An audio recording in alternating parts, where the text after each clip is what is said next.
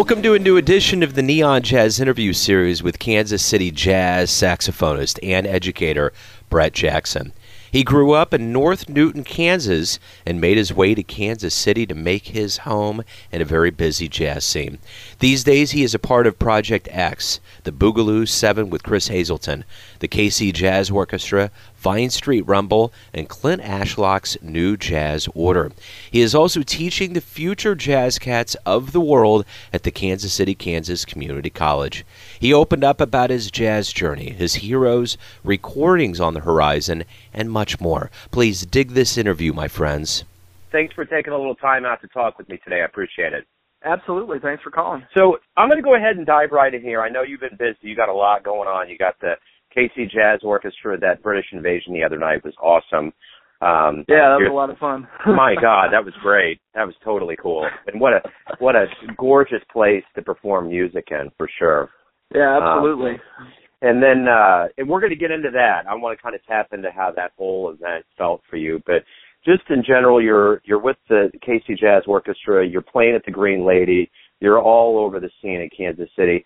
So give me an idea from your words, a snapshot of what's been going on with you lately. I've got my own group that plays at the Green Lady on Thursday nights, myself and Matt Hopper and Chris Hazelton and Kevin Frazee. We do a lot of standards, just kind of trying to get into the repertoire and learn some of this music and starting to write some of our own tunes. I spent a lot of time at the Green Lady. I really dig that place, so that works out pretty good. And then Stan Kessler's group, Force 5, kind of a new group, and that's a lot of original music as well. So that's really cool. I get to play a lot of new music. Let me ask you this: as far as recordings are concerned, do you have anything as a soloist that's going to come out, or anything that you're collaborating on that might be on the horizon for 2016? Yeah, we the quartet is actually working on a recording. We've done some kind of preliminary recordings. Chris is kind of helping me through all of that. You know, he's got a lot more experience in it than I do, but we're hoping to record something kind of in the later spring, early summer, hopefully be out by the end of the year. So let's talk about the beginnings of your journey in life, growing up in North Newton, Kansas. How did that, where is that geographically in Kansas? It's a little bit north, maybe about 25 minutes north of Wichita, Kansas. Okay, cool. So talk to me about your childhood and how you accumulated this love of not only music, but more specifically jazz. I had really great, middle school and high school directors. It was a kind of a group of us too. A lot like, UMKC, you've got a lot of people that they move in groups, and they all kind of help each other. And we had a scene like that in North Newton, Kansas, of all places. So there was a group of maybe 5 or 6 of us, and we would always go to shows. And if there was anybody playing within 100 miles of us, we would go check it out. So good teachers and just being in a place where it was just a good atmosphere, a really encouraging atmosphere for collaborating and playing music together. I picked the saxophone because my mother wanted me to pick the saxophone. So I remember in 5th grade they do the instrument testing things, and they give you a trumpet mouthpiece to blow in and a clarinet mouthpiece and all that stuff. And my mom said you should try to play the saxophone. So I told them I wanted to play the saxophone, and they gave me the mouthpiece, and it worked just fine. And so they said, "Yep, you can play the saxophone." So that's kind of how that went. Turned out to be a good choice, though. I've never regretted that one. That's a good thing. Yeah. Was there a jazz album when you were a kid that really kind of blew you away? You were like, "Wow, I get it." I really liked some of the first things that I ever listened to were big band recordings, because that's what you did in high school. You really were into big band, and I loved the Buddy Rich recordings, just the excitement, and especially their live records, and you get to hear people reacting to the music. That was really exciting for me. So I really loved the Buddy Rich stuff initially, and then I got into Duke Ellington. Some of the first record I ever bought was Kind of Blue, and so that set me on the path to Cannonball and John Coltrane, and so it just keeps expanding from there. You learn about all these other people that you need to check out, and it never stops. There's always new things to be listening to. So let me ask you this. You, as a kid, was it always music for you, or did you have other dreams? I I wanted to be a hockey player, honestly.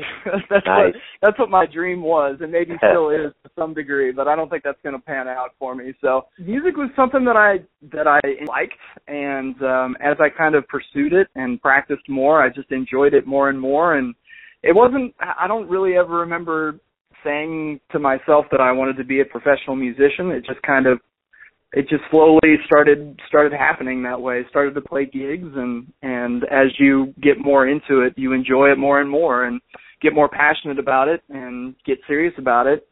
I went to school for it. Did music education. So teaching is also kind of a big part of what I do. So teaching lessons and then playing, and it just kind of kept on rolling. So talk to me a little bit about your formal education after high school. Where did you go? What was your degree emphasis, and what did you learn? I went to Bethel College, which is a little liberal arts college in North Newton. So I went to college in my hometown, maybe 4 blocks away from my house. So that was cool. I got to be close to home, and it was kind of a good transition. I had a great teacher there by the name of Steve Jones.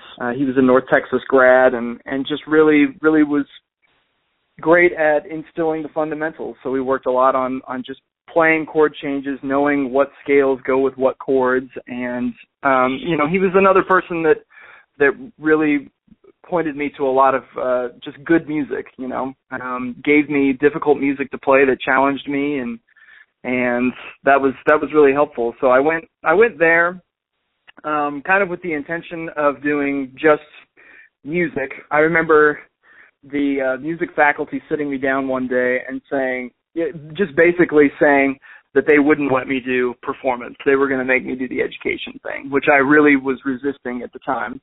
But of course, I'm really glad that they did that.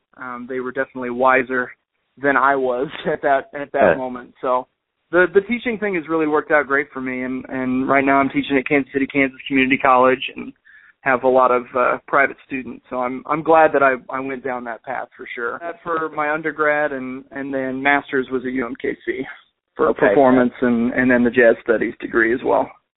So that's what brought you to Kansas City, was your UMKC time. Yeah, absolutely. Okay.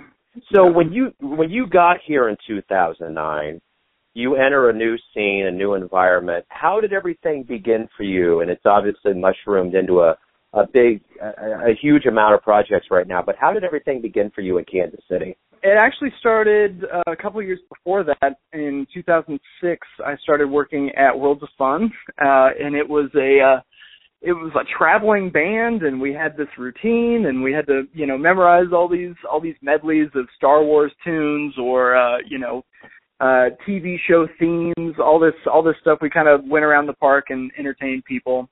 And I think that summer was when I met Clint Ashlock, who had the big band going at Harlings at that time. So I was living in Kansas City kind of over the summers in 2006, 2007, 2008. That's how I started to meet, people like Steve Lambert and Mike Herrera, Mike Schultz. All those guys were playing in that band at that time. And I just remember being blown away with just how great they all were collectively, and how they had this big band that, they weren't making any money doing this. They just did it because it was fun and the music was cool, and it was right up my alley. I loved it. So as soon as I had the chance to come to Kansas City and be a part of that kind of scene, it was a pretty easy decision. So right on. So things kind of started a little bit before then. So I had a little bit of a foot in the door to Kansas City when I moved here in 2009. Now we're in 2015. We look 6 years down after you formally have been here. You got Project H, Boogaloo 7, KC Jazz Orchestra, Vine Street Rumble. You got all these projects. How do each of these projects develop you as a jazz organism, so to speak? That's a good question. It gives me a lot of good examples to kind of look towards, because, with Project H, listening to Ryan's compositions, that's inspiring. Me being someone who's, trying to work on the composing aspect of things, to see someone who can express themselves compositionally like that is pretty incredible. He's got his own voice, and everybody that plays in that ensemble is very capable. They all know their instruments very well and can express themselves on all those instruments. And I think that's the case with most of these groups. You know, all of these guys are doing what I want to do, and in a lot of cases they're you know, years ahead of me. They've been working on it longer than I have, and it's just inspiring to listen to them play and watch their work output. You know, the tunes that they write and the solos that they play. It always gives you inspiration, something to kind of strive towards. So you played all over Kansas City, and the other night I was fortunate enough to have caught you at the Performing Arts Center, Kaufman Performing Arts here at Helzberg Hall. What was it like to look out at a sold-out crowd and to have that kind of enthusiasm for jazz in Kansas City? It was great. It was really exciting. I don't know if you remember the first tune of the night was drum and fife core type of replication that Paul Roberts wrote. And so I had to play piccolo for that. The whole saxophone section were playing piccolos. So, you know, I had this vision of, you know, every time I play with KCJO, it's really exciting, and I look forward to it. And then when I realized that the first thing anyone would see me do is playing the piccolo, you know, up front, center, you know, under spotlight, it was you know, not exactly what I expected, but it was very exciting for sure. There were some serious butterflies there with the piccolo stuff, but once that was over, I felt a lot better. So that's very cool. Yeah. So you're a teacher at KCK Community College. Tell me, what is your philosophy with your kids? What do you want them when they look back after they graduate years down the line? What do you want them to take away from what you give them? I want them to just really appreciate music and love music and want to continue, you know, in whatever means they want. Not many of them are necessarily looking to go on and play music for a career. They're just kind of, you know, they want to do it as something that they enjoy. They want to just get better at their instrument, whatever that instrument is. So some kids are really serious though, and some really want to go on and go to a 4-year college, pursue a music degree, or teach music. So I just I try to be really sensitive to what each kid wants to do, and I try to check in with them about their goals periodically and see if there's anything that I can be doing to keep them involved and engaged and just wanting to keep working on it, because that's kind of how the enthusiasm happened for me. I started to, you know, the more you practice, the more into it you get, and the more into it you get, the more you want to practice. So it really becomes kind of an engine that just keeps on turning once you catch the bug. So I just try to keep them interested, and hopefully they'll leave with just really good impressions of jazz music or classical music or the clarinet or whatever it is that they're wanting to pursue. What teacher in your past comes to mind as someone that was very instrumental in doing that for you, since you want to give that to your students? I've had some really good teachers, so that's kind of a difficult question. You know, like I said earlier, my band directors, even going back to 5th and 6th grade, Keith Woolery, he just hit me to so many great records and so many good players, and that really just got me down a path that just kind of continues to this day. And there were a lot of people in that class that had the same experience. You know, we all were really inspired by the music that we played in that group, and it led us to check out other artists and other bands. And so Keith was definitely instrumental, and my teacher at that time was a guy named Tom Lure. And I just remember just hearing his sound and just really wanting to play like that. You know, just hearing him play the saxophone, it just sounded like so much fun, and it was such a rich sound on the saxophone that he got. That was another thing that really struck me, for sure. Kind of on this topic of teachers and heroes, who would you consider your actual, like from a player standpoint, who your jazz heroes are? Dexter Gordon, for sure. I also enjoy just hearing Phil Woods talk about music. You know, I've tried to dig up interviews with him and just hear the way that he has talked about music, and his passion for it is really cool. You know, I can't imagine, not only playing the saxophone for 60, 65 or however many years, but still having that passion for it, you know, even into his 80s is really cool. So those are two people for sure that I've really tried to look towards and follow their example. I'm going to ramp up the nostalgia of your last answer with who your jazz heroes were, and ask you, especially this question was kind of fueled off being in Kansas City, being on 18 and Vine, having that kind of mythical Pendergast, Paris of the Plains era kind of dancing around. What show and what musician would you want to go see live if you could go anywhere in a jazz DeLorean and see it? Well, that one's pretty easy, actually. I've always thought that hearing Sinatra at the Sands Hotel with the Basie Band would be one of the coolest shows to see and be a part of. I love the Basie Band, being from Kansas City especially. They're just such a huge part of the lineage. And another project that I didn't mention was Vine Street Rumble. And we do a lot of old Basie, Benny Moten type stuff, really old school swing. And that band was just another really instrumental group in getting me into music and getting me excited about it. And then, of course, Frank Sinatra being one of the greatest singers ever. So that would be a show that I would really like to see, for sure. I would have liked to have been in the sax section for that show, honestly. Yeah. I would have rather been on stage than watching it, but I would stand to sit there and listen to that, I suppose. Let me ask you this. As a steward of Kansas City, so steeped in what's going on, what would you say is the greatest thing about Kansas City?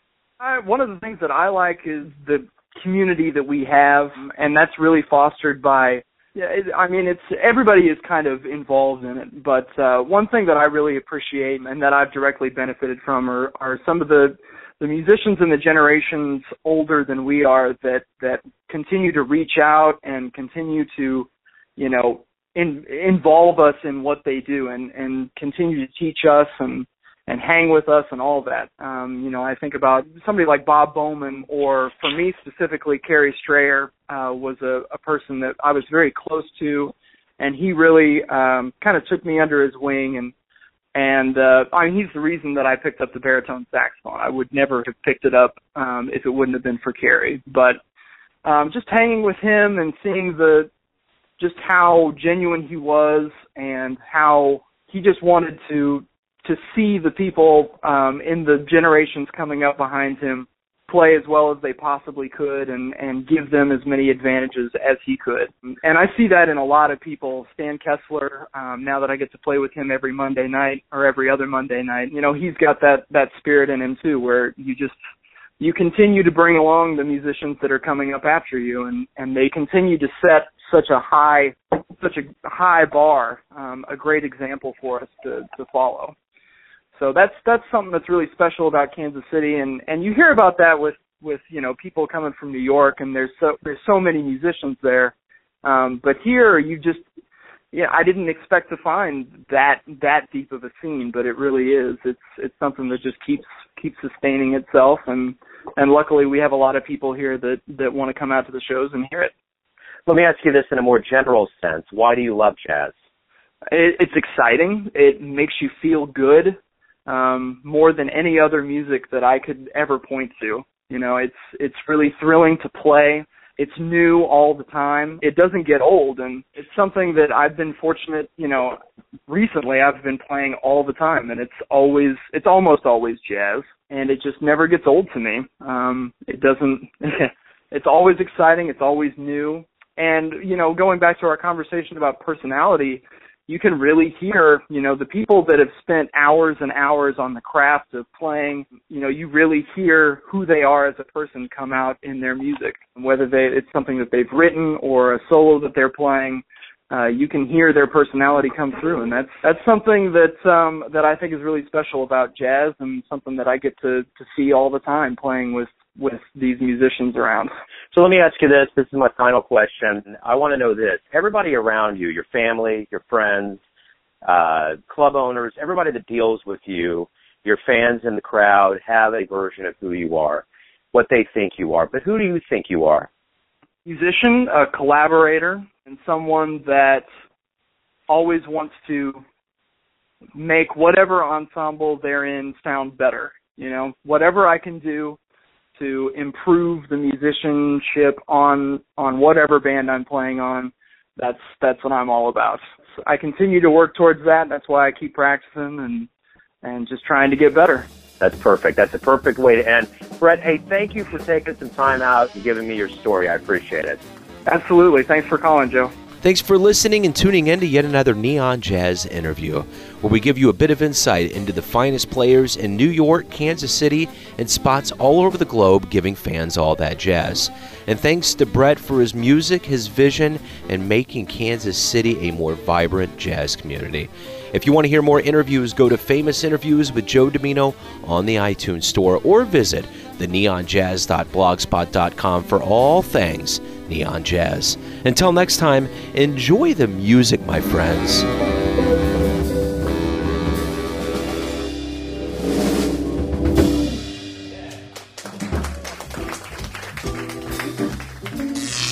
Neon Jazz.